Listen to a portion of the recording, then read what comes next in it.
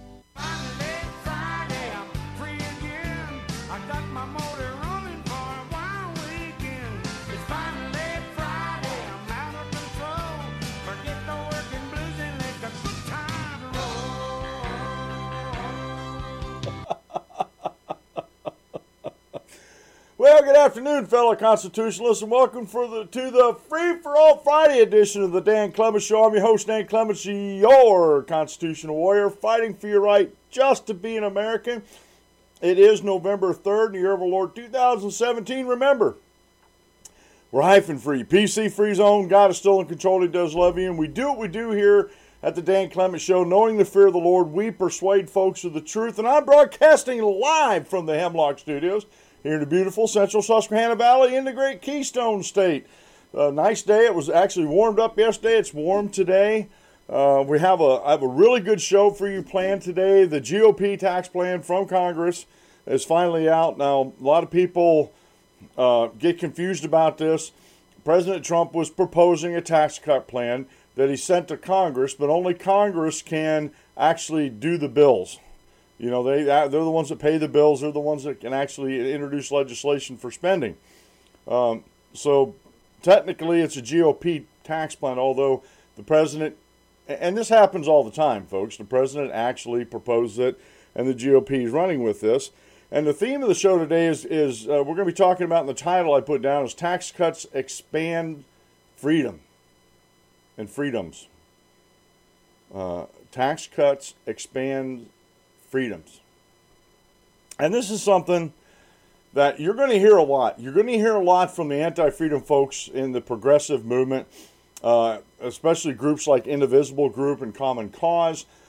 They have been very vocal on social media. Although they're not that big, yet they're fairly vocal on social media about the GOP and the Trump tax plan, how it's a scam. They call it the Trump tax scam. And Robert B. Reich, or as I'm starting to call him BB Reich, he likes to use debunked studies, debunked facts about the Reagan-era tax cuts. You'll hear a lot of terms, and this happened after the Reagan-era tax cuts, and they were talking about how this is just voodoo economics. And the one thing a lot of people don't know about Ronald Reagan was he was an economist. That's what he got his degree in at college. So he knew a thing or two about the economy, and I couldn't point a finger to this, but just from what I've been reading about him and studying him over the years, I would have to put him in the camp of at least the Chicago School of Economics, if not in the Austrian School of Economics. So I think he might be a cross between the two. So it's, and that's not a real big point. What's at issue here is you'll hear the folks on the, on the anti-freedom side of this that are against any type of tax cuts, because it's going to make it will drive the government smaller. And I have an article here today. If we get to it, it's about Vox. They're a very, very left-leaning news group, and the title of it is "No Vox: Smaller Government Does Not Mean White Nationalism."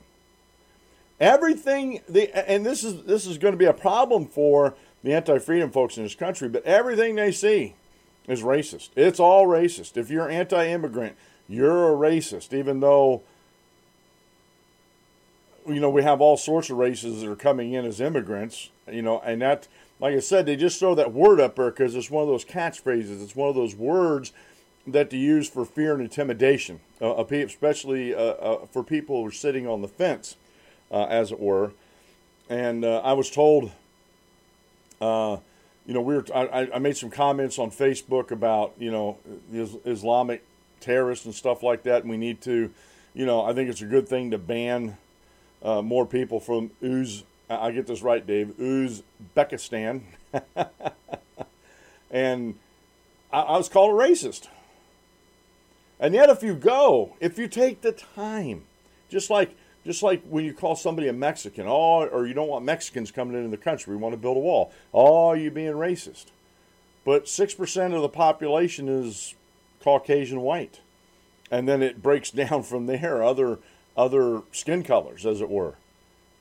So again, they are using scare tactics to try to scare those that are on the fence to their side. Oh, I don't want to be associated with this racist, even though what you said has nothing to do with race. If I call you a dirty, rotten, bow-legged American, I'm not being racist. I might be other things, but I'm not being racist, because America is not a race. Being Mexican is not about a race. There are people who talk this way. And this comes, especially those in the Democrat Party that talk this way.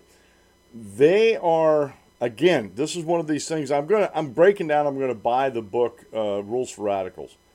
Because I was watching a video with Carl Benjamin, Sargon of Akkad, on the internet, and he was going over the book, The Rules of Radicals, and it was amazing to me how we could actually conservatives could actually use these rules against them in these rules for radicals. But one of the rules is you blame them for something you're doing.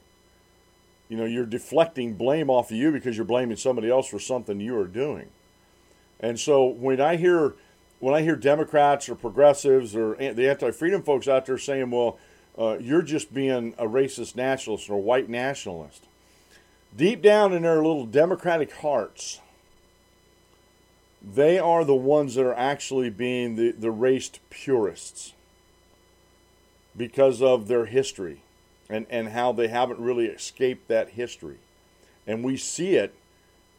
It was one way. It was race purists against blacks, because they were the Democrats were the ones that came out and created the Jim Crow laws. Segregation was against freeing the slaves to begin with, the whole 9 yards. And they have this racist lineage up through the ages. The KKK was their militant arm of the Democrats. Margaret Sanger, the patriarch of Planned Parenthood, and looked upon by feminists and in the anti-freedom movement out there as to be almost holy, was a daughter of the KKK, and was one of the most racist, vile human beings you'd ever want to listen to. And yet they hold her up as an example of what they need to be doing. As far as Planned Parenthood, all this is reproductive rights. You men keep your fingers and hands off of that, not thinking about and not caring about that that's a human being in your womb that has every right to live as you do. So, I don't want to get off subject here on that, but you see where I'm getting at.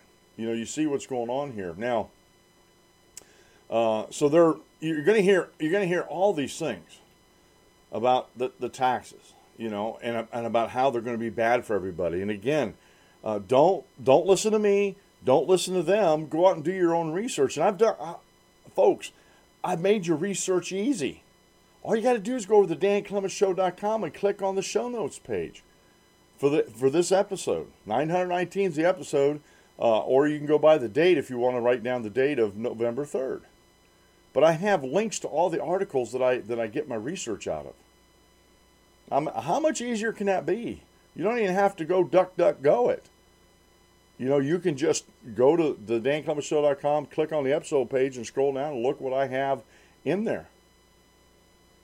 And hopefully it's a good resource for you. Hopefully people are using this resource. And there are going to be some changes to the website. You know, I used to put them up as everything up as just a post, and then put the audio feed into the post. But I'm switching everything over. You're not going to lose the old post, but from after this program here, starting with Monday's show, everything's actually going to show up, and you won't notice it that much. I'm just telling you, the format on the page is going to change a little bit, but you won't notice it that much. But I'll actually be putting up the podcast with the show notes and everything in that. Like I said, you won't notice hardly a difference, but I'm making that change over the weekend because I've got everything set up. I'm waiting for them to put everything from Blog Talk Radio over on their site. I don't know how long it's going to take to do that.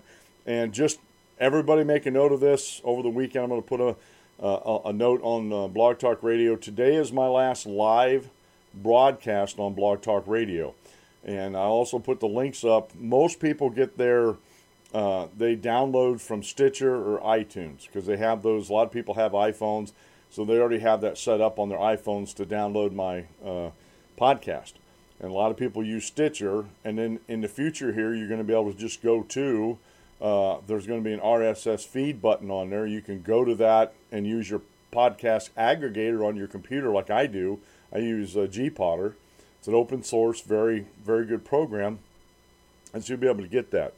So to keep the ideas of freedom flowing here, and I'll be putting it out on Facebook and Twitter about the change in format and the getting off of Blog Talk Radio.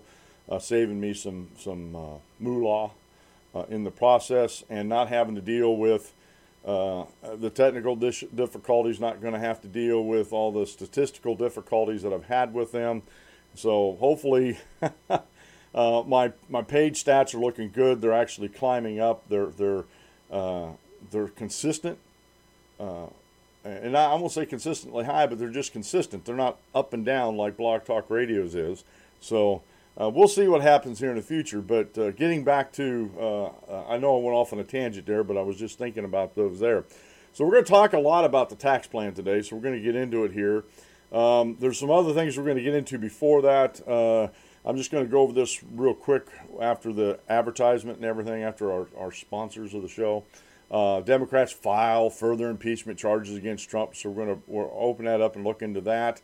I also have an update from that nurse back in July that was arrested for not allowing the police to draw blood off of a patient, even though he had to have a warrant to do so. I got an update on that. I think, not that I'm against police, and I'm not, but guys, gals that are police folks out there, do it by the book. Just because you got a badge and a gun doesn't mean you have all the authority. And in this case, the police officer didn't. And I'll tell you how much it's going to cost the police department or their insurance carriers out there. So, all right.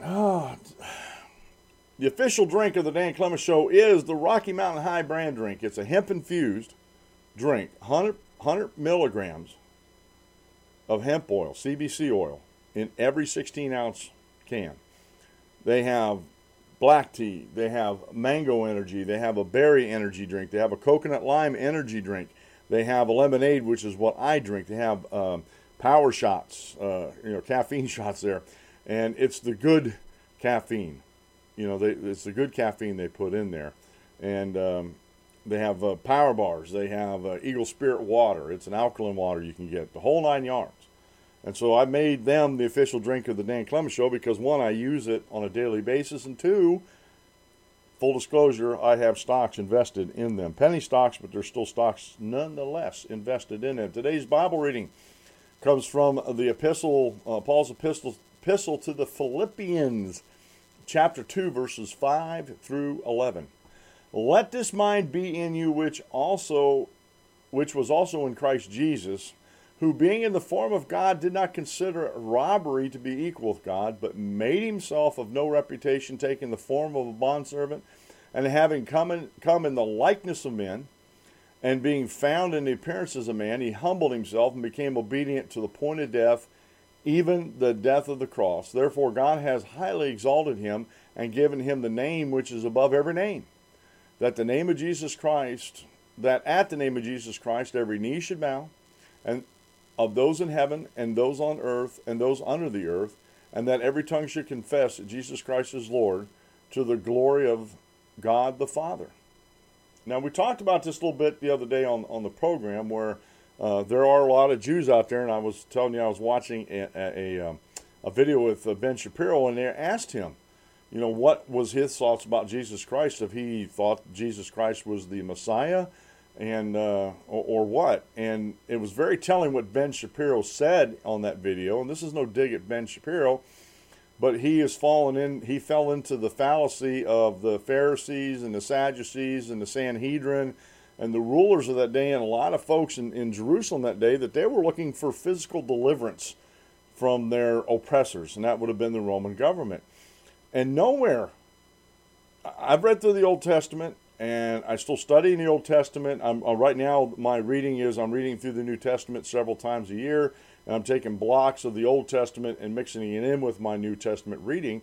Nowhere in the Old Testament have I ever read that was the purpose of Jesus Christ coming to this earth, dying on the cross to deliver Israel from Roman captivity or Roman bondage. He was coming to deliver us from the bondage of sin and death.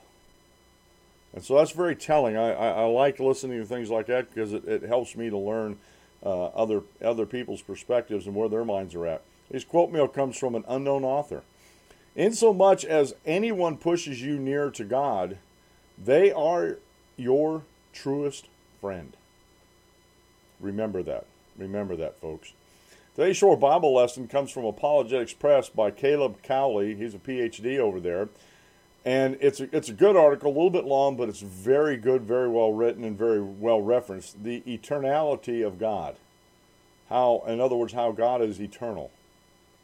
Really good lesson over there. And that's very important for us to understand as Christians, the eternal nature of God. All right, couple things to clear up here this morning. And this just, I've never got one of these before on Facebook. I posted on Facebook an article by Breitbart. New York Senator Schumer created diversity visas which invited alleged killer to New York. Now, technically, this guy I think was living down in Florida if everything's true about everything, and he came up to New York. But I went through this article and did some research of my own because I was like, 1990 back that far? Yeah, and there's nothing factually wrong in this article, okay, as far as I'm concerned. Now, maybe I could be wrong and stand to be corrected. But I'm going to tell you right now, I'm not going to stand to be corrected by the AP, the Associated Press. Far too often I have found in the past, I've been doing this since end of 2007. Far too often in the past I found the AP to put out false or fake news. They put out a narrative that is totally biased one way. They don't give all the facts. They don't tell the truth about the situation. They only put out the facts and truth that lines up with their narrative. Many, many times over the years, and I pointed it out many, many times over the year. But this is what I got in Facebook here, real quick. A link you shared contains info disputed by Associated Press, an independent fact checker for Facebook. First time I've ever got one of those. And I can't respond to it. I can't find out what's in error in it at all. I tried to go over to Associated Press and see if they actually put something up about this. Couldn't find anything on their site. And so I'm going to do some more research over the weekend here just to see, if I can find out. But if you're going to put that up, if Facebook is going to put that out, if they're going to do this and say that there's something in error or disputed info, we need to be able to respond to that. We We need to be able to correct Facebook on this. We need to be able to correct AP on this. If we can find out what they say is disputed information, it's okay if, there's a lot of information people dispute out there, but, we need to, at some point, that information needs to quit being disputed and needs to be settled. Not based on someone's narrative or their bias or sound bites or talking points that they heard or because they live inside an echo chamber. It's because it's factual and it's true. So that's first. I was kind of surprised. I just got that this morning. I was really, really surprised that I got that fact check. Oh, my goodness. And it just, again, I just, I couldn't believe it. And again, like I said, you can't respond to it. It's not like any other one. All I did was click on it like someone else to respond to it. And it just took me back to my article. Now I'm going to, after the show, I'm going to click on it again and go in there and put a message in, a comment in. Please tell me what is in dispute about the information in this article. Hopefully they get back to me. I don't know. I doubt it. I really doubt they're going to get back to me. And that's what frustrates me about Social Media Day. That's what really frustrates me about this. Okay, let me see here. Okay, I didn't get that over there. Let me see here. Democrats file further impeachment charges against Trump. This is by Ken Kuehl, Kewl, over at Breitbart. And this was posted up just yesterday. A group of Democrats is planning to file impeachment charges against President Donald Trump. The group's leader, Representative Luis Gutierrez, Democrat of Illinois, confirmed Wednesday. So it was 2 days ago. Well, this put it up yesterday. It is clear to us that he is unfit to be President of the United States of America, Gutierrez said Wednesday, although refused to state what the charges would be, as well as the names Democrats would be supporting the effort.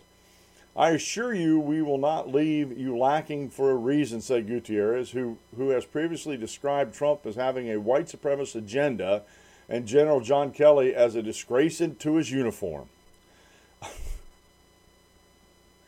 Yeah. With all some of these disputes, I go back to my childhood, and if me and my brothers got into too bad of an argument, my dad would set us out in the yard and tell us to duke it out. And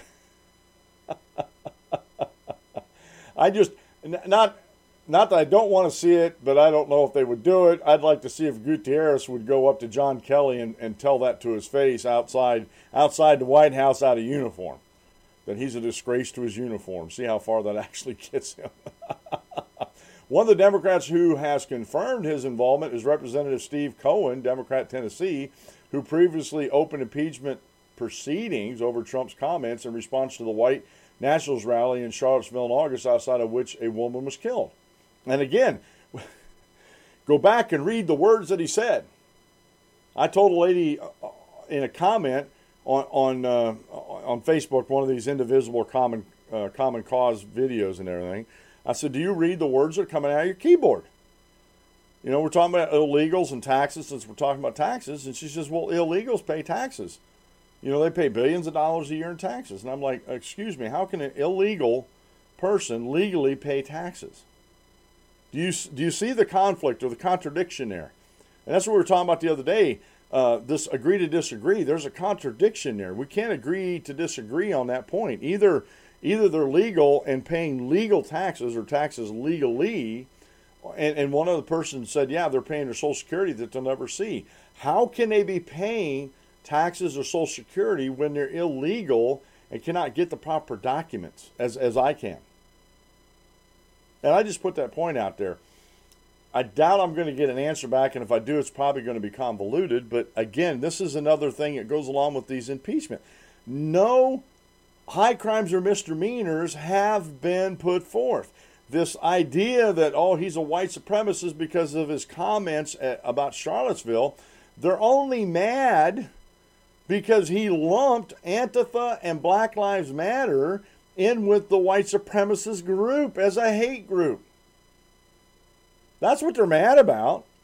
And because he did that, he's in support of the white supremacist agenda. You got to be kidding me. I mean, honestly, folks, I'm really questioning the sanity of some of our elected officials. I think guys like Gutierrez and Cohen and some of these other guys that have brought forth these impeachment, or try to bring forth these impeachment proceedings, have something mentally wrong with them. And maybe they're the ones that need to be investigated. It just keeps going and going and going. It's like the Energizer Buddy. It never stops.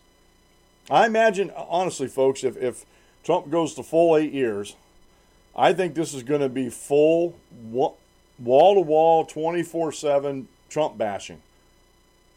Clear to the if he goes to a full second term and isn't removed for any reasons like that and does a good job, it's going to be 24/7, 365 days a year Trump bashing, which is good for a guy like me, even though I'm not a Trump supporter. There's a lot of misinformation that goes out in that Trump bashing that is fodder for a guy like me to sit here and commentate on.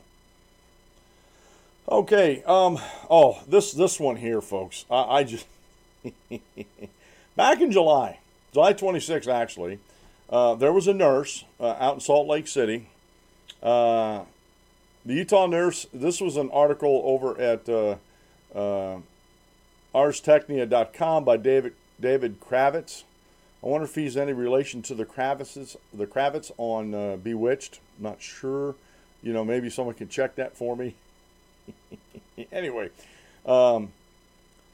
he writes in here, the Utah nurse who was roughed up and arrested on July 26 by Salt Lake City cop because she told the officer that he needed a warrant to draw blood from an unconscious patient has settled for a $500,000 payout.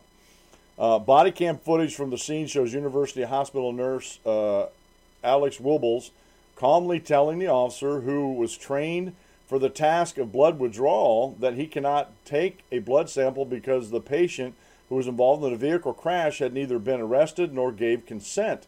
Then the cop lunges and grabs the nurse as she was fearfully backing away. He rushes her outside the hospital and handcuffs her, all the while she's screaming that there's no reason for her detainment. Somebody help. We're done, Salt Lake City Detective Jesse Paynes repeatedly says. Wibbles told the news conference Tuesday that the footage which went viral made her case.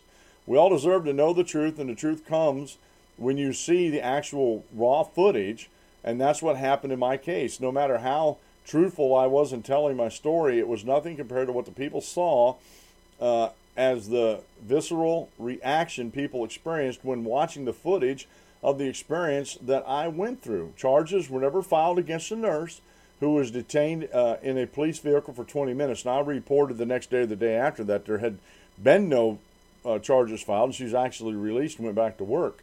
The $500,000 settlement is to be paid jointly by Salt Lake City and University Hospital. A hospital officer on the scene told the nurse that she would be obstructing justice if she interfered with Payne's investigation. Payne was fired from his post on October 10th, and another officer involved was demoted, according to Salt Lake Tribune. Both officers are challenging their punishment. The patient at the center of the dispute was a truck driver from Idaho named William Gray, who died last month. A man fleeing police crashed into the semi that Gray was driving on July 26, leaving him severely burned. The nurse said she would donate some of the money from the settlement to the Utah Nurses Association and would also financially back people in their bid to obtain body cam footage of police incidents. So here's what I see as a clear case of justice being dealt out. The officer was fired and someone else is demoted. Hopefully they don't get their jobs back. You don't need police like that on the force. You just don't. They should always err on the side of caution. I think some police out there are just getting too aggressive, and that's part of the nature, part of what we're living in today. All right, now the story I said I was going to get to today, that we had over from yesterday, is it's a study out, and we've been talking a lot about free speech and on campuses and how it's being eroded. Okay, and this is by Rachel Fromer from over to freebeacon.com, posted on November 1st. A new study, and there's a link in there, folks, when you go there. And again, it's so easy for you to find out these stories. You don't have to look them up. Just go to the DanClementShow.com and click on the show notes page and scroll down. You'll find these stories and more. There's a lot of stories each day I put in the show notes real quick here. that I do not go over, but I think you might find interesting, and that's why I put them on my show notes page and put them over on the show. A new study examining the country's views on free speech found that 62% of students feel they are prevented from saying things they believe, and right-leaning views have taken the hardest hit. Emily Ekins, the director of polling at the Libertarian Cato Institute, who conducted the study, told the Washington Free Beacon that both Republican and Democrats reported it is their more conservative views they are wary of sharing, demonstrating that the left of center controls social power. Liberals reported feeling uncomfortable, saying they thought Confederate statues shouldn't be taken down, that supporting the First Amendment doesn't equal racism, and that identity politics has gone too far. Meanwhile, 50% of students say the dominant political view on campus is liberal. Only 20% believe their campus has a balanced mix of political perspectives. We don't see conservatives reporting they are uncomfortable expressing liberal views. It's the left of center that has the social power, said Ekins.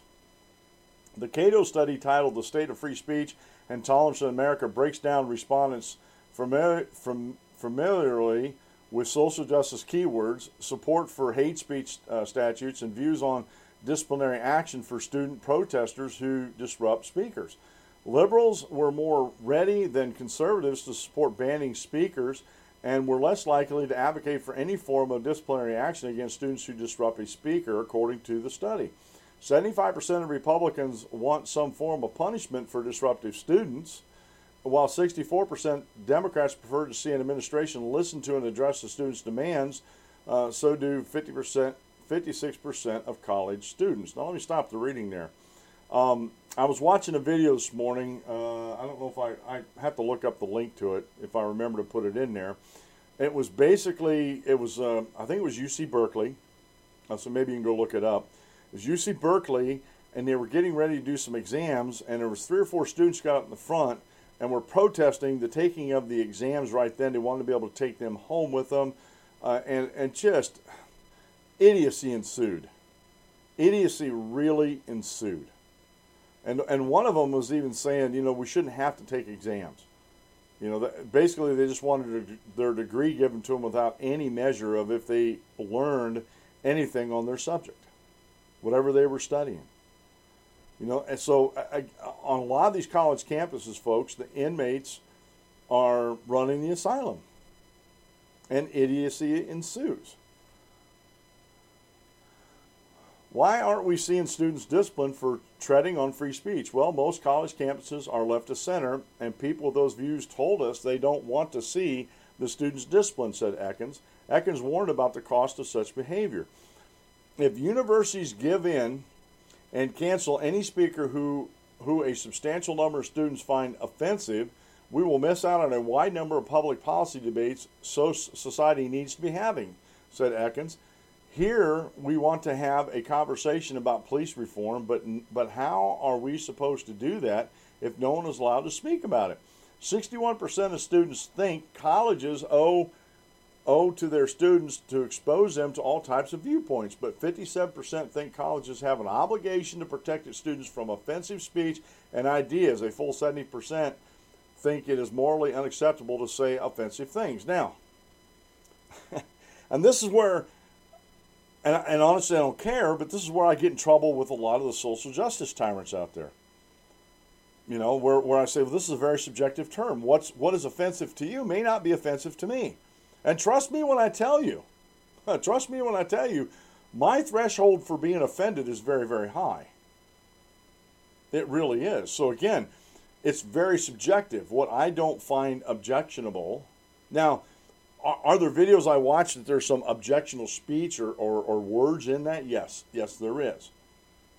Okay, but the ideas that are being put forth, even if they are objectionable to what I believe in, or they're 180 degrees out of what I believe in, how do I know what the other side thinks or what they support if I don't listen to them, if I don't expose myself to them? And you don't have to trust me. You can go through my show notes. Now, they're not every day, But I do look over Huffington Post and Slate and Salon and Vox and BuzzFeed, some of these more leftist center, what people call leftist center publications on the internet. And some of them, Slate actually, out of all those I just mentioned, Slate does a better job than most of them explaining both sides, believe it or not. But again, are we to base our morality on subjective things? Thou shalt not kill, that's not subjective. That says thou shalt not kill, and actually the more proper translation there is thou shalt not murder. Premeditatively take a life. That's not subjective. That is a very objective moral standard. So 70% think it is morally unacceptable to say offensive things. And again, if I'm giving you, we're going to get into the taxes here. Let's say I support the GOP tax plan. I don't support everything in it. There's some things in it I wish they'd just quit subsidizing, like homeowners over renters, with the homeowners deduction. Because frankly, I went back and looked at mine over the years with what I pay in my mortgage and stuff like that, and it's not that much. It's not that much of a savings. If it went away, it really wouldn't bother us, too much here. And besides, and we'll get into it, the GOP and President Trump, I think, have taken care of and addressed that subject. But let me read up. This is very, very important. Let me finish reading up this article. Though 85% of students recognize it would be difficult to ban hate speech, again, another subjective term, what is hate to somebody isn't hate to me, okay? 62% still think society can somehow impose such a prohibition while maintaining free speech. Can't be done. I'm going to stop the reading there, folks. I'm telling you right now, it cannot be done.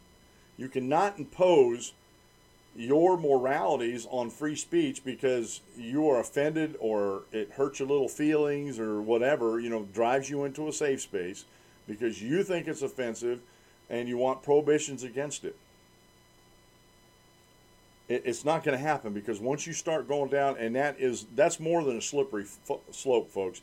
When you start regulating free speech that way, you just jumped off a cliff with no hope of restraining yourself before you hit that sudden stop at the bottom. You're going to destroy the First Amendment. You start doing stuff like that. And quite frankly, in my opinion, my humble opinion, they start trying to regulate free speech like that, it's going to be a free-for-all in the courts to get the Supreme Court to reject these type of things.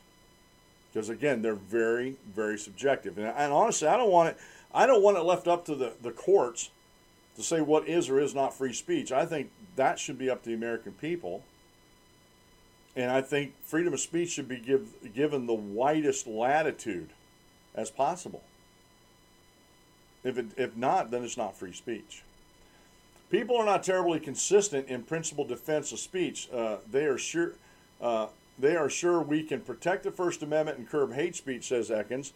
This is across political lines. Each side has their issue that they want to see people punished for. And that's exactly what she hits it right on the head there. She hits it right on the head here. Rachel just boils it right down here. That they have these things across political lines that they want to see someone on the other side punished for. And again, that's why I went to this freedom and liberty and anti-freedom, anti-liberty paradigm instead of left, right, conservative, liberal, because there's conservatives out there that are just as anti-freedom on some subjects as anybody else out there. Case in point, 54% of Republicans want to fire business executives who burn flags on weekends. 82% of Democrats respond that saying illegal immigrants should be deported is hateful or offensive. Those two things right there. I'm a veteran. And I'm proud to be a veteran. I'm glad I was able to serve my country in some small way that way. Serving in our armed forces. Some people disagree with that, but I'm not here to dispute that. And I do honor the flag.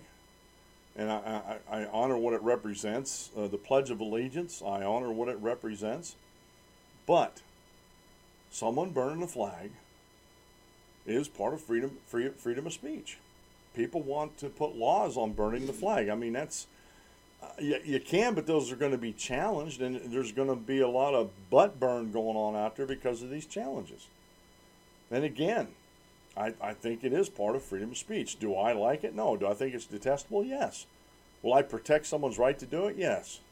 Yes, I will. And the same way with the immigrants. I've been called a racist for a long time about my stance. Back in 2007, I've been voicing my stance on immigration, and I've been called all sorts of things. And it's what I'm saying is hateful and offensive. Oh, so me wanting people to obey the law and come here legally is hateful and offensive. Okay, I don't get it, and you can't support that stance. And I'm not going to agree to disagree with you. What I'm going to do is put the burden of proof back on you and say, prove it. That way you don't ever get Kafka trapped into something. If you get accusations thrown at you, make them prove it.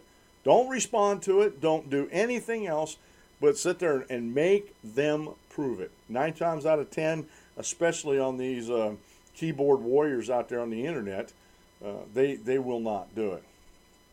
All right. Meanwhile, college students voiced broad support for passing laws making it illegal to say offensive things about Jews, immigrants, LGBT individuals. Akins attributes support for hate speech statutes among students in part to immaturity and lack of world experience, but said a more troubling fact may be at play. What happens when you are 18 to 26 really sticks with you. Older liberals who were students in the 1960s grew up in a time when the censors who were on the right, so for them the First Amendment meant and continues to mean freedom, the civil rights movement, said Ekins, but a lot of younger students associate the First Amendment with Trump and Milo Yiannopoulos, who mock transgender people. And honestly, I think Milo Yiannopoulos, yeah. Trump mocking transgender people, here again, I think we got an issue here where he's guilty by association, and it's a reverse association. He's not associating with them, they're associating with him. When Milo calls him, Big Daddy or something like that. Anyway, I'll finish up last couple paragraphs. Today's students aren't seeing the First Amendment as a tool to overcome oppression, and that won't change, said Ekins. Cato conducted its survey with the help of YouGov, which collected responses August 15th to the 23rd from 2,547 Americans 18 years old and older, with a final representation data set at 2,300 folks. So we see here on college campuses, and this is where we really got to grab them, and I do not let these folks get away with this. I just won't. I will not let them I will not let people in my boat. I will not let them that are in a moat get away with their arcane, inaccurate, inflammatory ideas about the First Amendment and what speech is offensive and what isn't offensive. I'm just not going to do it. And I've been called a lot of things that I can't even share with you on Facebook because of this. And it's not like I'm standing there calling them all sorts of names, you dirty, rotten so's and so's. If you don't believe this way, then you're I could go hellfire and brimstone on them if I wanted to, but I don't do that. I put out the facts and the truth and say, you can't prove that what I'm saying is hate speech. Now, you may think it's hateful because you would never say, oh, I think it's hateful if I said that. And that's on you. That's on you. But if somebody else says something you think is hateful, doesn't necessarily mean it's hateful because, again, you cannot prove that it's hateful. Sorry. You don't get to be the arbiter without a debate, without a discussion between two people, what is or is not hate speech or offensive speech or whatever. And if there isn't a conversation about it, again, who died left you, boss, if we can't sit there and discuss this. All right. Now the big story of the day. This is from the Daily Signal. I got to wet my whistle here a little bit. Oh, coffee's really good this morning, folks. Again, it's half-calf coffee. I tried the decaf and it just wasn't working, and I can't handle the full anymore. So I went half-calf, and it seems to be a good a good medium for me anyway. Okay, GOP tax plan would revitalize the U.S. economy, give significant tax relief. This is over from the Daily Signal, and this has so many authors on it. Let me get through these. Romina Boca, Rachel Gressler, Adam Michael, Lindsay Burke, David Burton, Nicholas Loris, Katie Tubb. These were all people that helped with this, because there's a lot of things that had to gather together here. We're not going to be able to read the whole thing. I got other articles that actually break down a few more things with this in this article here. House Republicans unveiled their plan to update the nation's tax code on Thursday. If they're successful at passing the plan known as the Tax Cuts and Jobs Act, it will mark the first time in more than 3 decades that Americans will have a chance to experience the benefits of comprehensive pro-growth tax reform. Tax reform should provide relief to all Americans and ultimately help the economy break out of its stagnant economic growth. To achieve this, tax reform should simplify the current tax code, lower tax rates on individuals and businesses, and update the business tax system to make the U.S. competitive again and remove barriers to investment and job creation.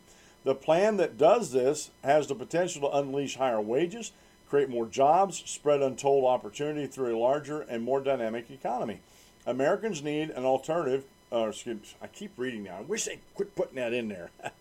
Okay, that's my fist. My fist of fury in there. The GOP tax plan scores well on all these fronts. And I trust people over at Daily Wire, Daily Caller, Daily Signal, and some of these over at FEE.org, Mises, Cato Institute.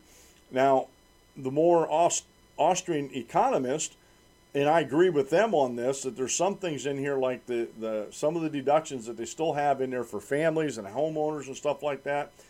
They need to get away, before I read into this, they need to do away with all the deductions. They need to go the lowest taxes that we possibly can, which I've always said a flat tax of 10%, and you don't tax the first, single, and they got that right. $12,000 for singles and $24,000 for married couples. You don't tax. That's a zero tax bracket, which is actually another tax bracket that people, especially in the mainstream media, do not report on. So I don't think it goes far enough, but it's a step in the right direction. So I'm okay with that. Let's not baby steps, but let's keep going in the right direction here, especially when it comes to the estate tax. Not that I have to worry about that, but I know a lot of people that have small businesses that are worth quite a bit of money. We're talking up in the millions of dollars, and if it has to be inherited by somebody else, I don't see why the government gets to take another bite at the apple, because they've already paid taxes on this stuff throughout their careers and their life, okay? I got to turn this chair just a hair bit. That's more comfortable. All right, some key takeaways. 1, simplification. And I'm all for simplification. I wish we would get it down to where, like I said, we had just one tax bracket and we could file our taxes on a postcard. To say we're breathing and this is what we made. These are taxes that were withheld, and, make sure that, everything's hunky-dory, right? And so I know that would decimate an industry, but I'm sure there's other things they can do as accountants and tax preparers and stuff. Matter of fact, they can come on YouTube and start up a show like I did. Just kidding, folks. Lower rates. The proposed plan would drastically lower tax rates for corporations, small businesses, and lower to moderate income individuals and families. Now, the one thing this would do, as I was digging through this, and I think it's lower in the article here, and we'll get to it, but it's going to eliminate a lot of the deductions, like the child tax credit and stuff like that. And a lot of these deductions were actually giving people money through the tax code, through the IRS, who didn't make any money to begin with, didn't pay taxes to begin with because of their income levels or whatever. Okay? Let's see, the new 20% corporate tax rate would help make the U.S. competitive with the rest of the world, and the top 25% small business or pass-through tax rate would go a long way towards stimulating entrepreneurship, job creation, and income growth. across all income groups in America. And we talked about that pass-through, tax rate, for single, partnerships or entrepreneurs, individual corporations, stuff like that. Business taxes. Excuse me. I want to read this one other paragraph here. By maintaining the top marginal tax rate on individuals, however, the plan would fail to achieve optimal economic growth, as it leaves a significant portion of economic activity subject to the 39.6% federal tax rate. And hopefully they can talk about this and get that stupid thing knocked down. That is ridiculous, folks. Again, I was watching a video the other day, and you go back from the Depression on up to today, and historically the government has only ever collected 17% of GDP. That's it. No matter if they had real high rates or real low rates, it's 17%. So even then, I would be happy, even if we just made it 17% for everybody. Business tax, individuals, the whole 9 yards. But I digress. Business taxes. The combination of business tax reforms, including the top 20% corporate tax rate, 5 years worth of full expensing, and a modernized international tax system, would provide a huge boost to the U.S. economy and its workers. Now here's some of the details. Lower and simplified bottom rates, but keep the top marginal rate, which I don't agree with. If you're going to cut taxes, cut them for everybody. And this, again, this is probably going to be the only way they're going to get this passed if they keep that top marginal rate. I don't agree with it, but like I said, it's a step in the right direction. This is probably just an appeasement for the anti-freedom folks in Congress. And so they go down to talk about different rates ranging from 10 to 39.6% to 4. And that was different ranges before. Now it's 12%, 25%, 35%, and 39.6%. Most low to middle income earners would face lower marginal tax rates, which would help encourage more work and also put more money back in the taxpayer pockets to spend more productively than the federal government. Unfortunately, the plan maintains the top marginal rate of 39.6%, which reaches 43.4% when factoring in Obamacare surtax. With only one of every 150 taxpayers actually paying the top rate, more than one of every $5 of taxable income is subject to that tax rate. That means a lot of economic activity is affected by the top rate, and lowering it would have a significant and positive impact on investment, productivity, incomes, job growth in the USA. And this was proved, no matter what the anti-freedom folks out there say, the 1983 Reagan tax cuts, they were proven correct. They launched an economic boom that lasted clear up to Bill Clinton. Bill Clinton was a beneficiary of the Reagan economics, but they don't want to admit that. Again, as I talked on the show this past week, yesterday I guess it was, socialists don't like history because history proves them wrong. And B.B. Reich, he's just as much a socialist or fascist as anybody else out there. And I'm not saying a Nazi fascist. I'm just saying economically and governmentally a fascist. And he doesn't like the history. As a matter of fact, he actually distorts history and rewrites history. So anyway, new income brackets, lower marginal rates for many. Let's see here. There are just a lot of numbers that go into that. There were some other things down here. I don't want to get too far out in the weeds because it's hard for people to follow that. This is one I want to get to. Double standard deduction would simplify taxes for tens of millions. The GOP plan roughly doubles the standard deductions from $6,350 to $12,000 for individuals, and from $12,700 to $24,000 for married couples. This would go a long way towards helping Americans keep more of their hard-earned dollars. Doubling the standard deduction would also vastly simplify tax filing for tens of millions of Americans who would no longer need to itemize their deductions. This would make tax filing easier and would make postcard-sized tax returns a reality for certain taxpayers.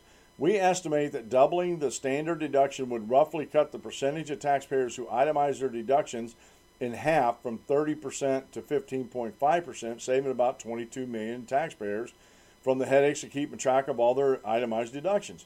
When combined with the plan's elimination of state and local income and sales tax, the percentage of taxpayers who itemize their deductions would drop even further. State and local deductions partially eliminated. The proposed tax plan would partially eliminate state and local tax deductions by getting rid of the deduction for income or state tax and by capping the deduction for property taxes at $10,000. State and local tax deductions provide no economic benefit. In fact, they are outright detrimental to the economy.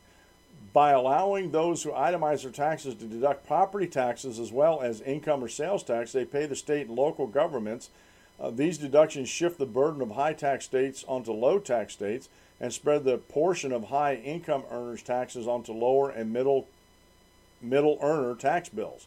Like I said, what they're doing is they're spreading the pain with all these deductions. They're spreading the pain throughout the country instead of in certain regions. And if it stayed in those regions, then maybe those regions of states or whatever would be forced to deal with that. Okay? For example, just 7 states, California, New York, New Jersey, Illinois, Massachusetts, Maryland, and Connecticut, receive more than 50% of the value of the state and local tax deductions. And they're some of the most highly taxed states in the country. On net, the average millionaire receives 102 times as much benefit from the state and local deduction as a typical household that makes between $75,000 and $100,000. Eliminating the sales and income tax deductions would be a huge benefit to at least 85% of Americans. Currently, 70% of taxpayers do not itemize their deductions and therefore receive no benefit from the state and local tax deductions. We estimate that doubling the standard deduction as proposed in the tax plan would reduce the percentage of taxpayers that itemize to just over 15%. Eliminating deductions would also provide a huge boost in federal tax revenues to help accommodate the plan's lower marginal tax rates, which benefit all taxpayers, even those who lose their state and local income and sales tax deductions. Maintaining the property tax deduction could have unintended consequences that would adversely impact lower and middle income families. That's because eliminating the income and sales tax deductions but keeping the property tax deduction would encourage states to concentrate their tax burden on property taxes, which would make home ownership less affordable, particularly for low and middle income families. The plan's $10,000 cap on property tax deductions would help limit the subsidy to very wealthy homeowners in high tax states, but the cap should be even lower if the goal is to maintain the deduction primarily for middle class families. According to IRS data, the only taxpayers who would be affected by the cap are those who make well over $1 million a year. Eliminating the personal exemptions, increasing child tax credit would better target families. Now, this is something I'm still fuzzy on. I'm not really sure about all the ins and outs of the child's tax credit because we never qualified for it. As a general principle, Congress should refrain from implementing social policy through the tax code, but if lawmakers do want to provide child relief financial assistance to households through the tax code, the child tax credit is a more efficient way to give targeted relief rather than the personal exemption. The proposed tax plan would eliminate the existing $3,400 personal exemption, would combine the new double-sized standard deduction and $600 increase to the child tax credit from $100 to $1,600. Virtually all taxpayers, including families with children, would face lower tax bills, even excluding the current proposed exemption. But as mentioned, the personal exemption is not the most efficient way to provide relief to taxpayers based on their family size, as the progressive nature of the tax codes means that wealthier families receive more value per person from the exemption than lower and middle income families. The child tax credit is a better way to provide child-related financial relief to families who need it most. Unlike the personal exemption, the value of the child tax credit is not smaller for low-income families. In fact, it is lower and even non-existent for upper-income families as the credit phases out rather quickly between income levels of $110,000 and $160,000 a year. So while the enhanced child tax credit would not contribute much to economic growth, it would help provide additional tax relief to low and middle income families with children. Cutting corporate tax rate would raise workers' wages. And this one here is the biggest bone of contention with BB Reich, Indivisible Group, and Common Cause, some of these other groups out there that say that this is just a tax scam going on. Because in their mind, because they don't understand competition, they don't understand capitalism, they don't understand free markets and how they work, especially that little word I slipped in there about competition. They think, and I'm going to tell you what they think before we get into this, they think if corporations have more money, they're going to give bigger golden parachutes to their CEOs, their upper management, and board members, and the heck with the workers. And some companies might do that. Some big corporations might do that. But let me tell you this. How are they going to compete against other corporations if these other corporations decide to keep all the benefits for upper management and board members the same and actually use that money to expand productions, hire more workers, and offer higher wages and benefits for the workers to be more competitive against somebody else? See, that's what you'll never hear them talk about that. I shared a video months ago about this where I went through a BB Reich video and just hammered every point he put out there and just told you what he was leaving out. And, I had references and everything in that video. But you can, again, they only tell you part of the story, only what makes their side look good. All right? So cutting corporate tax rates would raise workers' wages, permanently lowering the corporate tax rate to 20% in the single most important pro-growth change included in the Tax Cuts and Jobs Act. U.S. businesses currently face the highest statutory corporate tax rate in the developed world. The United States ranks consistently as one of the worst in business tax environments in the world. Over the past few decades, countries around the world have steadily lowered their corporate tax rates, leaving American businesses behind. The Tax Cuts and Jobs Act takes a bold step to move U.S. corporate tax rate into line with around the world. The plan calls for a permanent 20% corporate tax rate down from the current federal rate of 35%. A 20% corporate tax rate would encourage significant new investment in the U.S., which would primarily benefit workers through higher wages and more jobs. The permanence of the U.S. tax cut is especially important. A temporary rate cut would have left significant potential economic growth on the table. A permanent tax cut, as proposed Thursday, would drive growth in business investment, would lead to greater worker productivity, more hiring, significant wage increase. And let me stop reading there. Like I said, this is where the anti-freedom folks, their arguments fall down because the corporations just don't do that. Quite honestly, if you look at, now they're only using the U3, but the unemployment's down just a little over 4%, which if it gets below 4%, some economists, and I don't agree with them, but some economists say we're in full employment. And the stock market's hit new records every day, and most analysts are saying this is not a bubble. It's not going to be corrected. This is because businesses are expanding. They're enthusiastic about the economic situation in the future of America, and they're acting like that. And see, this is where the anti-freedom folks actually fall down in this argument. Oh, they're not going to give it to the workers, so the workers are going to get hosed again. And that's just not the case. My buddy Dave was saying, he works for a corporation, and, they want to take care of their workers. And I worked for enough of them over the past years that they struggle to give any type of raises to anybody because of the economic structures that the government has imposed on the economy. So when you hear somebody, question them on this. Ask them for proof. Why they're against this. Why they think that corporations don't spend money on their workers and stuff like that. Because there's competition. I slipped that word in there, competition. If they don't take care of their workers better, there's more. If your company makes widget A, there might be 3 or 4 other corporations out there that make a widget A too.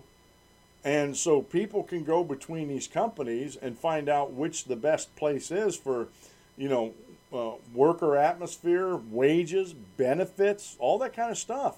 And corporations know this. These guys like BB Reich think these corporations work in a vacuum. They know what competition is, and they know that, they can spread the wealth around, but they need to make sure they take care of the workers. They need to make sure they take care of the workers so they can have the best workers, They're able to have an abundance of workers to choose from, so they can try to weed out the bad ones. And, they're going to have that ability if they're offering higher benefits and wages. Again, to me, that's such a simple idea. It's like falling off the log simple, but you'll hear a lot of anti-freedom folks out there tell you that that's just not going to be the case. 5-year expensing. The most pro-growth component of tax reform is permanent and full immediate expensing of all business costs. This provision alone could allow the economy to grow 5% larger and create 1 million jobs over the next decade, or sooner, in my opinion. The Tax Cuts and Jobs Act would improve the status quo by allowing 5 years of expensing. The proposal leaves some growth on the sidewalk by pursuing expensing as a temporary policy and limiting it to property and new equipment. Expensing allows companies to deduct the cost of investments immediately, such as the cost of new farm equipment or new factory equipment. Expensing lowers the tax rate on such new investments, allowing businesses to expand their U.S. investments, creating jobs in the U.S., and ultimately leading to higher wages and lower economy. A similar version of the expensing provision proposed in the Tax Cuts and Jobs Act, as scored by the Tax Foundation, would grow the economy by 0.18% over 10 years. This stands in stark contrast with the 5% growth the economy could experience if expensing were applied more broadly and made permanent. So, lower rates on pass-through businesses. Most businesses, including the vast majority of small businesses, are taxed as S corporations or partnerships. Rather than pay taxes at the business level, the income they earn is passed through to the individual owners who pay taxes on their individual tax returns.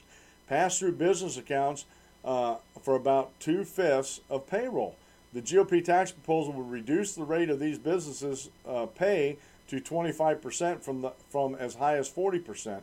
This aspect of the proposal will help small firms grow and have a positive impact on job creation and job or wage growth. The proposal also contains rules to prevent higher income salaries from being recharacterized as pass-through income, although such rules are needed if pass-through income is to be taxed at a lower rate than high salary income. They introduce substantial complexity to law. There's no simple way to address the problem in a fair and economically conservative manner. The GOP tax bill would do the following. Investors who do not work for the business get the 25% rate. For those that work for the business, there are rules determining how much salary subject to higher rates and how much is pass-through or capital income subject to the lower rate. These rules are as follows. In general, 70% is treated as salary and 30% is pass-through or capital income. Taxpayers can elect to use the alternative facts and circumstances test, which would determine the capital income by looking at the investment in the company and multiplying that by sum of the federal short-term rate plus 7%, i.e. about 8%. There are, in addition, rules, and it goes on down. They talk about all these rules. You can go read this through there. Repeals the estate tax after 2023. I don't understand why that cannot. Well, I do understand because I did some reading, but at first when I heard this, I'm like, man, they just ought to do that automatically. But the problem is a lot of states have already been planned out, and to do it automatically here, that would be a huge burden on folks to try to get that. Although I think a lot of people with the right type of properties would gladly go through that burden if they just dropped it off tomorrow. Repeals the estate tax or the death tax, inheritance tax. It's all those the same. The Tax Cut and Jobs Act would repeal the estate tax along with generation skipping taxes after 5 years and would immediately double the value of the basic exclusion from the current level of $5.45 million. The plan would not repeal the related gift tax, but would lower the top rate to 35% and index the annual and lifetime exclusions to inflation. Here's another one here. Repeals the alternative minimum tax. The Tax Cuts and Jobs Act eliminates the alternative minimum tax in both the corporate and individual tax codes. Repeal of this tax is a tremendous simplification of the tax codes for millions of individuals and businesses. The alternative minimum tax generally applies to alternative tax rate to a more broadly defined measure of income and allows a narrower set of deductions with the intentions of increasing the tax liability for those firms and individuals who can uniquely lower their effective tax rate by taking advantage of the normal tax system.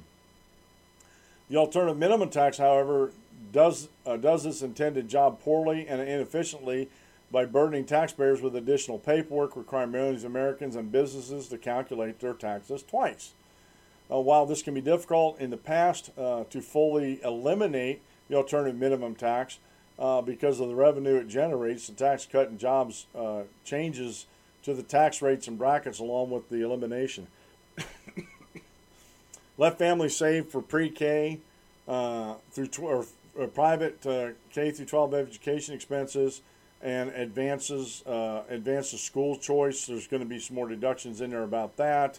There's a lot of numbers in there. Moving closer to a free market energy policy. The Tax Cut and Jobs Act makes a profound policy statement that is to be commended. The goal of the bill's energy measure is to move closer to a free market energy agenda.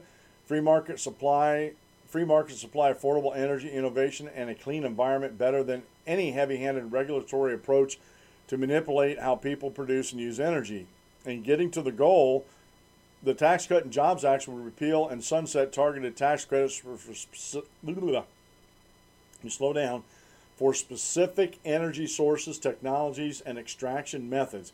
Regrettably, though, the bill extends and phases out several energy tax credits that expired in 2016-2017. Eliminating the preferential treatment in the tax code would drive energy innovation, competition, job creation, resulting in a healthier, robust energy sector that's independent of Washington. We're going to get into another article here quick on this. Cutting oil and natural gas subsidies, and this is good. We need to cut these subsidies for these corporations. This is corporate welfare, folks. One of the things, and I haven't seen in here yet, that really needs to be tackled are the sugar subsidies. Those are draconian. They're not needed. And it's only benefits a handful of taxpayers in the country. Anyway, cutting oil and natural gas subsidies. Proponents of renewable subsidies often argue that oil companies receive subsidies, so wind and solar should get them too. Yet the left often overstates its case on what truly counts as a subsidy for oil, broadly available tax credits, and ignores the fact that the government does far more to harm natural resource development than help it. So they're going to be cutting those type of energy subsidies. Green energy subsidies. I got an article. We're going to talk about that just real quick. Nuclear tax credits. That's in there. And is it a perfect bill? No, it's not a perfect bill, but is it a step in the right direction? It absolutely is. The Daily Caller is talking about a GOP tax plan eliminates green subsidies. This is by Michael Bastish. The GOP's plan to overhaul the U.S. tax code includes changes to green energy tax subsidies that lawmakers say will save taxpayers billions of dollars every year. The only thing it's going to really do here once we get rid of these subsidies, it's going to eliminate some of the Democrats' fundraising abilities and paybacks to their bundlers and stuff like that. Like Solyndra, okay? The owner of Solyndra got like $500 million. It was a lot of money, a lot of scratch, and they come to find out they were a bundler for the Clintons and for the DNC. So they're going to tackle this. They're getting rid of the green subsidies, as it were. NFL. We talked about this. I got a video about this, about how the NFL is paid by the Department of Defense. All these we're talking millions and millions of dollars of taxes every year for these patriotic military displays at their games. And from bluntforcetruth.com, NFL loses big tax subsidy in the GOP plan. It looks like Congress is taking steps to end some of the special tax breaks and subsidies for major sports leagues in its tax reform package. Professional sports leagues like the NFL enjoyed tax exemptions on the municipal bonds that are used to build their stadiums. A provision in Section 3604 eliminates this perk. If sports teams want to build new stadiums, they're going to pay the federal taxes to do it. These municipal bonds exemptions aren't the only tax breaks carved out for the NFL in the current tax code. On Wednesday, CRTV White House correspondent John Miller highlighted the special tax breaks the NFL receives and pointed out how they shouldn't be getting them if some players want to disrespect the national anthem and flag. That's not a good reason for stopping it, but that the national anthem protest has actually brought this information out that a lot of Americans did not know. Part of this, from other sources I've been reading, they're not only going to get rid of the bond things, they're going to stop the DOJ from giving millions and millions of dollars to the NFL to do these things. So, and then finally, sort of wrapping up all of our tax things, not finally wrapping it up, but we have a couple other things I want to get to, but there's an article by Vox that I definitely want to get to here real quick. I gotta do this up real quick, get you back over here. But there's one more thing, and it has to do with deregulation, and a lot of this deregulation that's going to be going on is actually with the tax code. It's actually going on because of the tax code. So I think it's a great thing. Now, we have this article here from FEE.org by Brittany Hunter. Trump is quietly deregulating all things. Because of all the hoopla, because of all the lamestream media trying to foment hate and discontent and everything in the country, thank God they're missing some of the better stuff that President Trump is doing. More people alive in America today have probably never had the experience of sending a telegram. There are a host of reasons for this, the main one being that the telegram stopped being fashionable decades ago as burgeoning technology replaced its use in the modern world. The very last Western Union telegram was sent 11 years ago.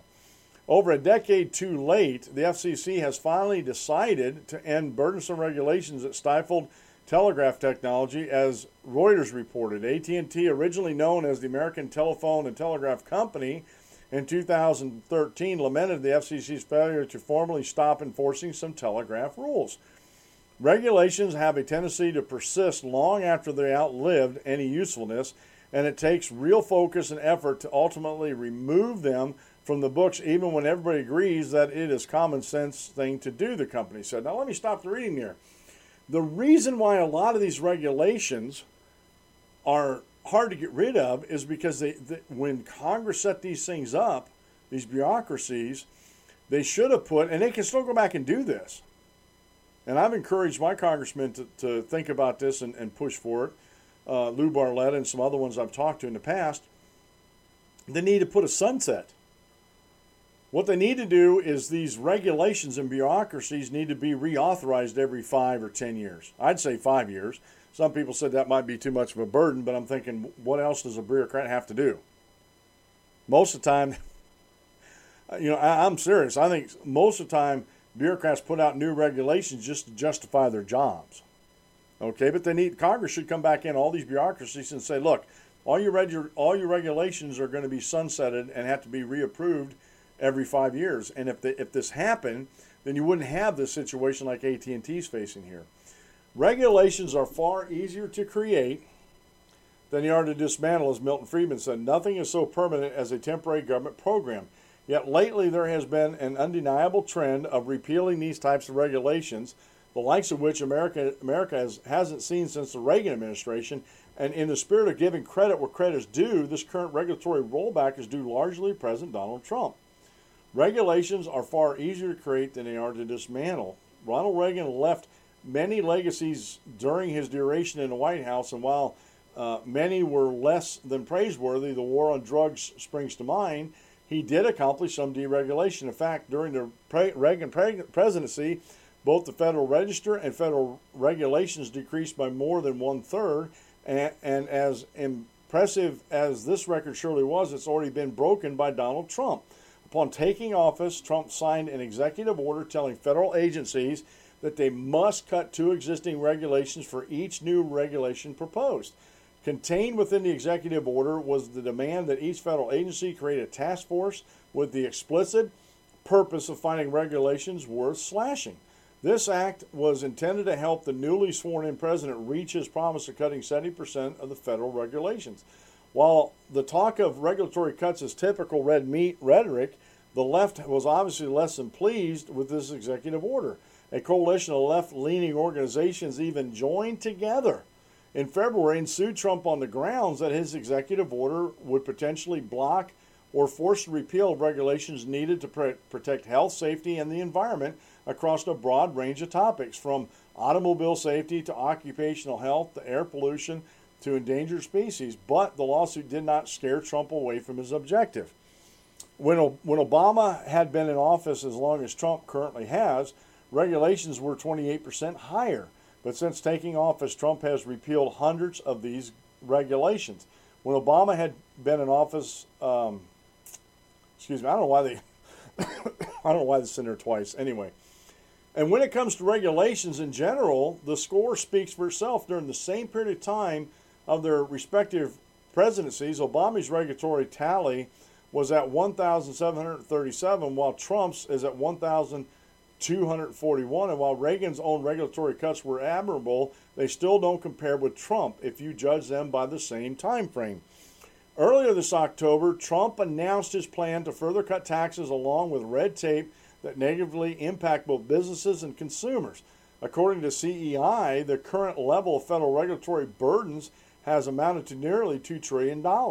And while business owners may pay the initial cost, it is inevitably trickled down to the consumer. And I've been telling you guys this for years, folks, but a lot of liberals don't listen to me on this. When overhead costs are raised on entrepreneurs, that cost must be made up for somewhere or from somewhere. And as CEI also estimates, these hidden costs can amount to about $15,000 per household in any given year.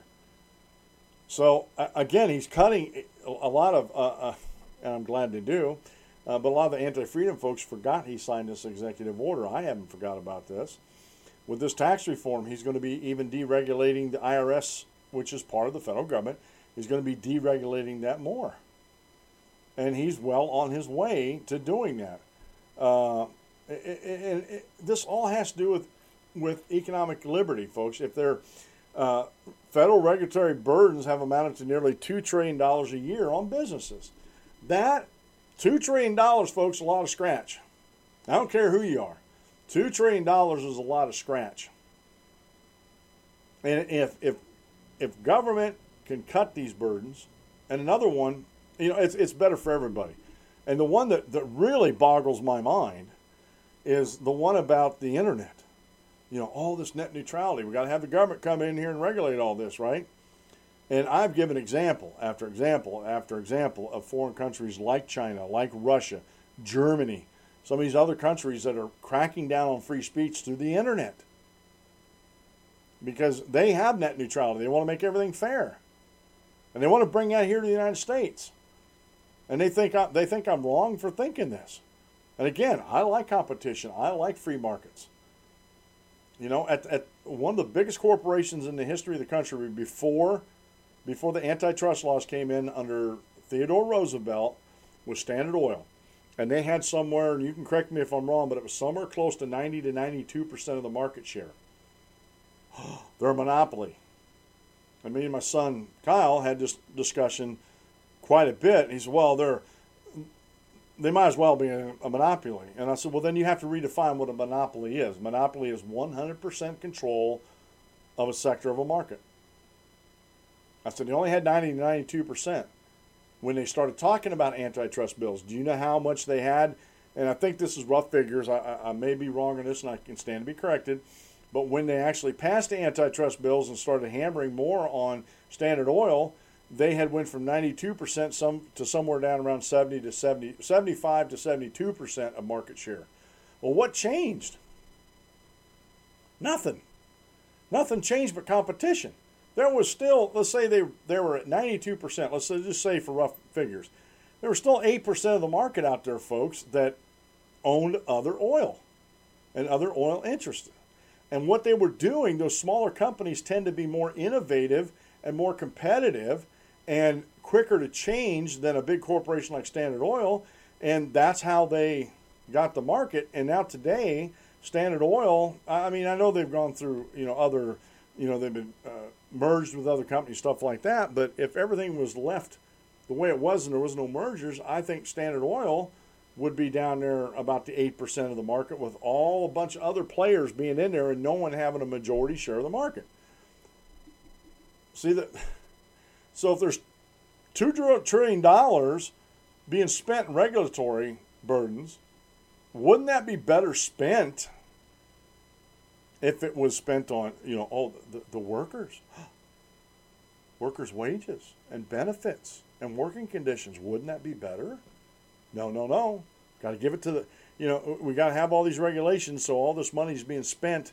A lot of this is on fees and paperwork and stuff to meet these regulatory and lawyers and everything else to make sure that they're living up to these regulations. Doesn't go into production, doesn't do anything for the business's bottom line whatsoever.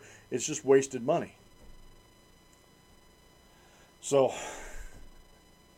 like I said, all these other stuff going on, this is quietly going on in the background, and they're not even realizing how much President Trump is deregulating the government. It's fantastic. I'm happy. I'm giving him an attaboy.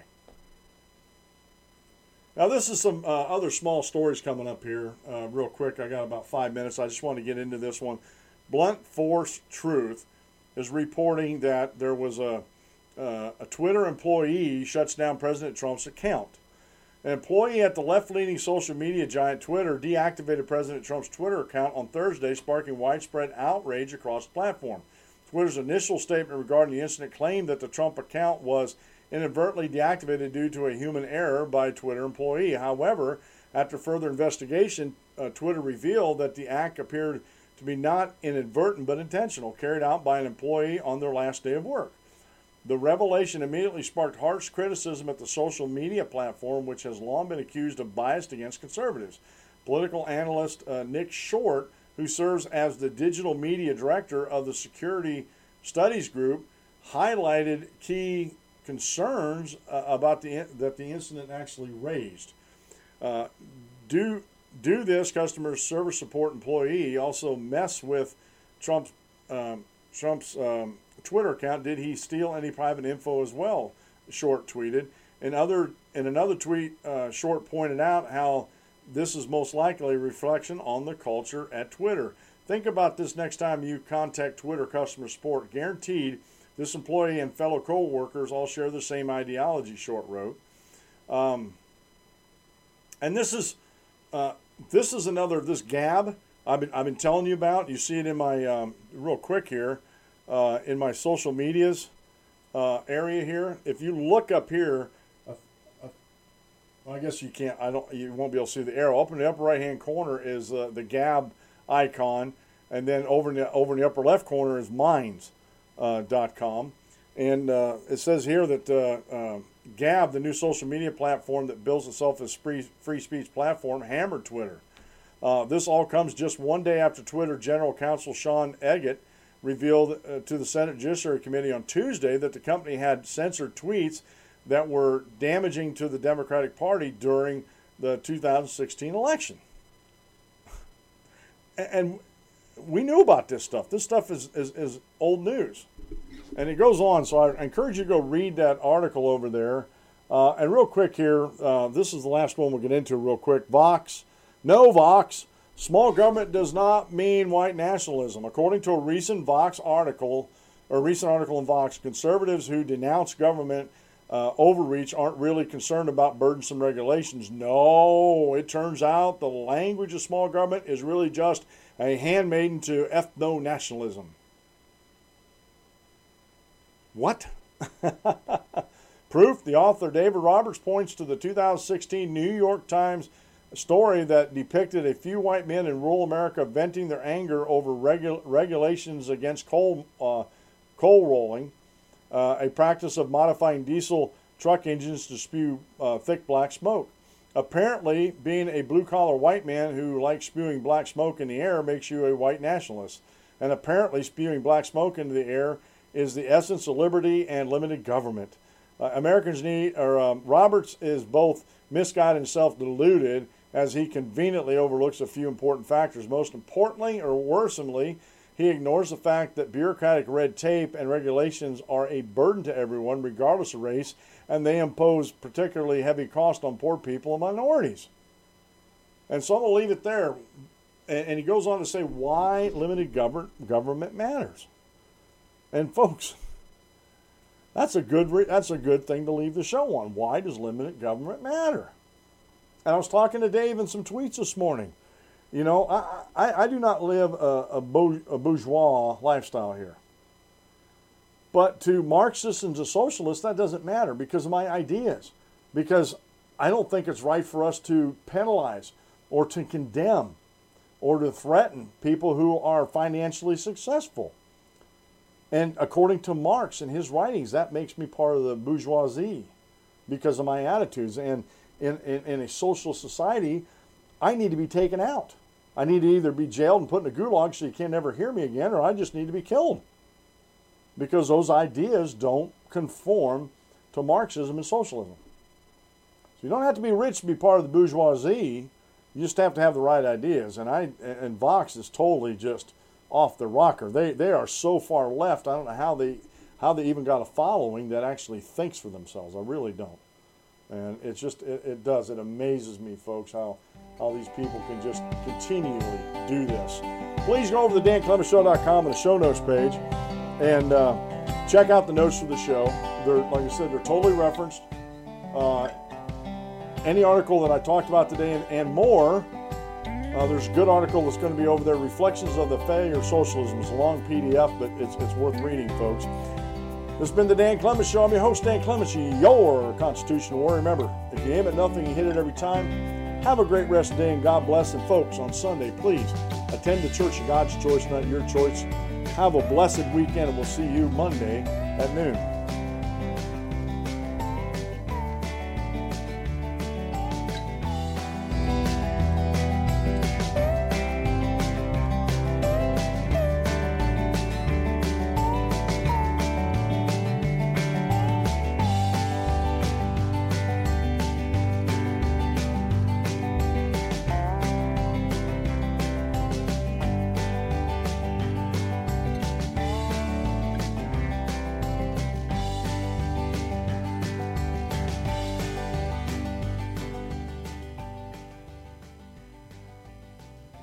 Thank you for using Blog Talk Radio. Goodbye.